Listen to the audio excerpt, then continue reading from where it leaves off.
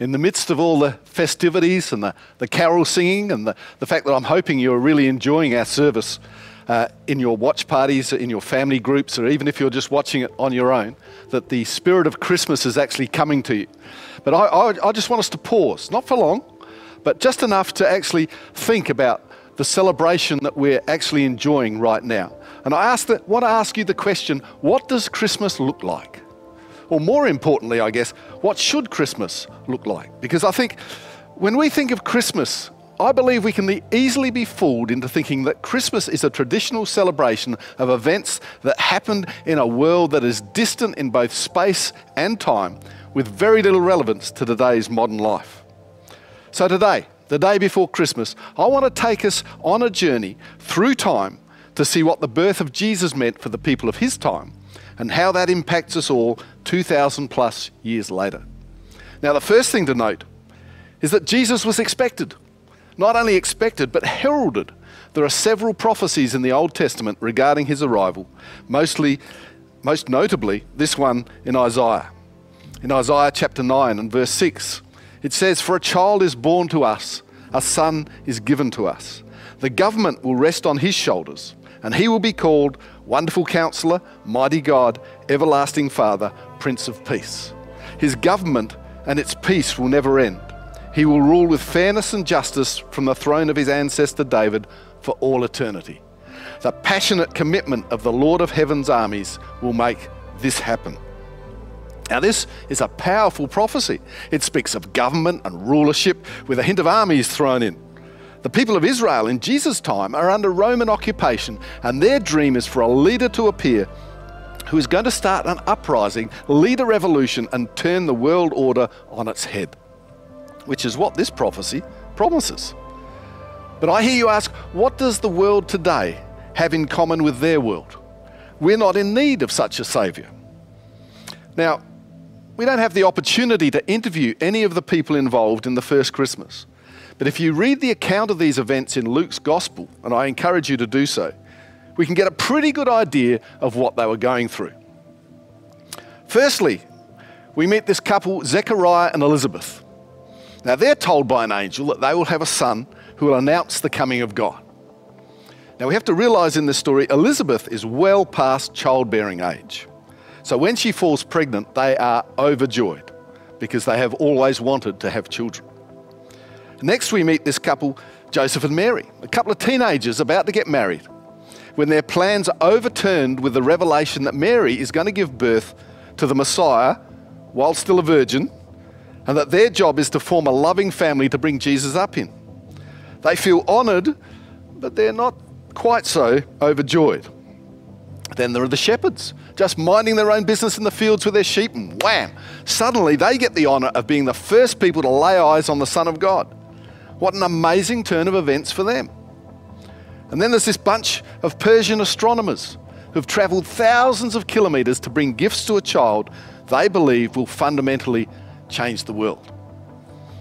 So if we were able to do a 60 minutes in-style, in-depth interview looking back at these events from sometime in the future, and we sat down these people and spoke to them, I think we would know that the overarching storyline would be one of an amazing series of miraculous events occurring in the lives of ordinary people, culminating in the birth of Jesus.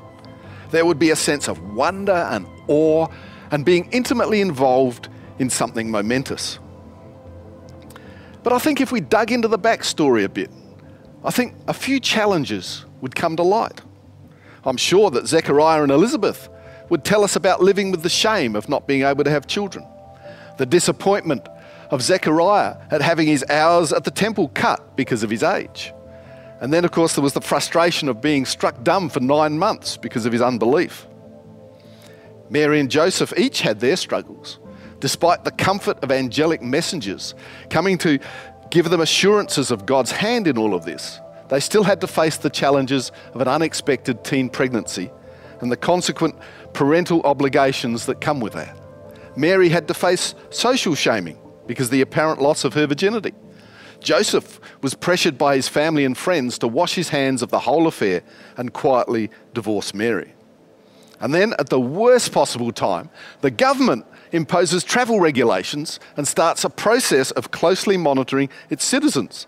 So Joseph and Mary are forced to travel to Jerusalem, where the only available accommodation is a grubby stable, where their son is born in a feeding trough. They'd also have told of their terror when 12 to 18 months after Jesus' birth, King Herod sends out soldiers to murder every baby under the age of 2, resulting in them fleeing to Egypt to escape the massacre. The shepherds would have had stories of long hours, low wages, and poor working conditions. After all, we know they were working nights when the angel came to visit them at Christmas. And the wise men, although learned and respected in their fields, would have told of the treatment they received being foreigners in that part of the world, how they had to hire bodyguards to protect them as they travelled because of the suspicion and distrust they faced just because they looked different and spoke strangely. Now, hopefully you're beginning to see that as we look at the lives of these people involved in the story of Jesus, we begin to see that their world, the world that Jesus came as a revolutionary saviour and rescuer into, is a world that is actually not very far removed from our own. We too live in a world where the elderly struggle to find meaning and influence. Unexpected pregnancy still leads to people making life-changing decisions, often based on shame caused by social and family pressure, particularly through social media. Now, luckily, of course, our government would never impose travel restrictions or monitor its citizens. Not, let me point out, that I'm passing judgment on these actions. I'm merely observing parallels. We may not have a mad king decreeing that babies under 2 must be slaughtered, but the killing of babies up until birth is on the verge of becoming a legal reality in the state of South Australia. There are still people who work long hours for little pay under difficult working conditions. We're in an age where academic truths are being treated with suspicion, and racial discrimination is often prevalent. We only have to look at our own doorstep when people from China, or often of just Chinese appearance, were persecuted because of conspiracy theories regarding the origins of the COVID-19 pandemic. Jesus came to turn the world order of his day on its head. And it turns out that we live under the same world order today. My condolences to those of you who thought that our world issues were unique and somehow an indicator of the last days. If we'd been able to interview Jesus about these events, we would have actually discovered an important fact, that Jesus knew what he was coming to do. He was aware of his potential. You see, it wasn't the potential that parents, for instance, see in their children, because that's an unknown that parents just hope for. Witness the many kids enduring music lessons, various sporting codes and social activities, at best in an attempt to find their potential, and at worst, a dreary existence living out the failed dreams of their parents. Jesus was actually aware of his purpose, and we find this in the letter to the Hebrews.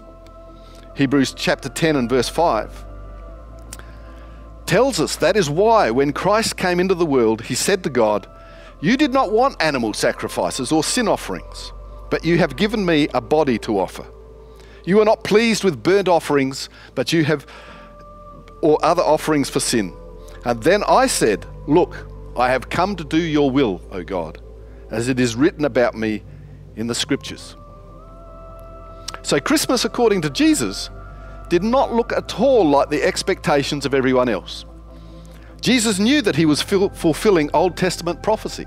He knew that his purpose was to start an uprising, lead a revolution, and turn the world order on its head. But even his disciples expected that there was going to be a physical overthrow of their oppressors. But that's not what Jesus did. He gathered to him the poor and the outcast. He healed the sick and raised people from the dead. He brought dignity to the weak. He showed compassion to the helpless. He brought justice to the oppressed. He was love to the unloved. He gave up his freedom and his rights and allowed himself to be humiliated and put to death to secure an eternal future for all who believed. That was the meaning of Christmas according to Jesus 2,000 years ago. And I believe that is still the meaning of Christmas today. Jesus wants the same things in today's world that he desired for his own. And as he's not physically with us, The responsibility falls on us to carry on his work. And as we're told in John's Gospel, in chapter 14 and verse 12, I tell you the truth, anyone who believes in me will do the same works I have done, and even greater works, because I am going to be with the Father. So tomorrow, how do we bring Christmas according to Jesus into the lives of the people we're going to spend the festive season with? I believe the essence of what Jesus will have us do is found in Paul's letter to the Colossians. And I'm going to leave you with this. In Colossians chapter 3 and verse 12, Paul says, "Since God chose you to be the holy people he loves, you must clothe yourselves with tender-hearted mercy, kindness, humility, gentleness, and patience. Make allowance for each other's faults and forgive anyone who offends you. Remember, the Lord forgave you, so you must forgive others.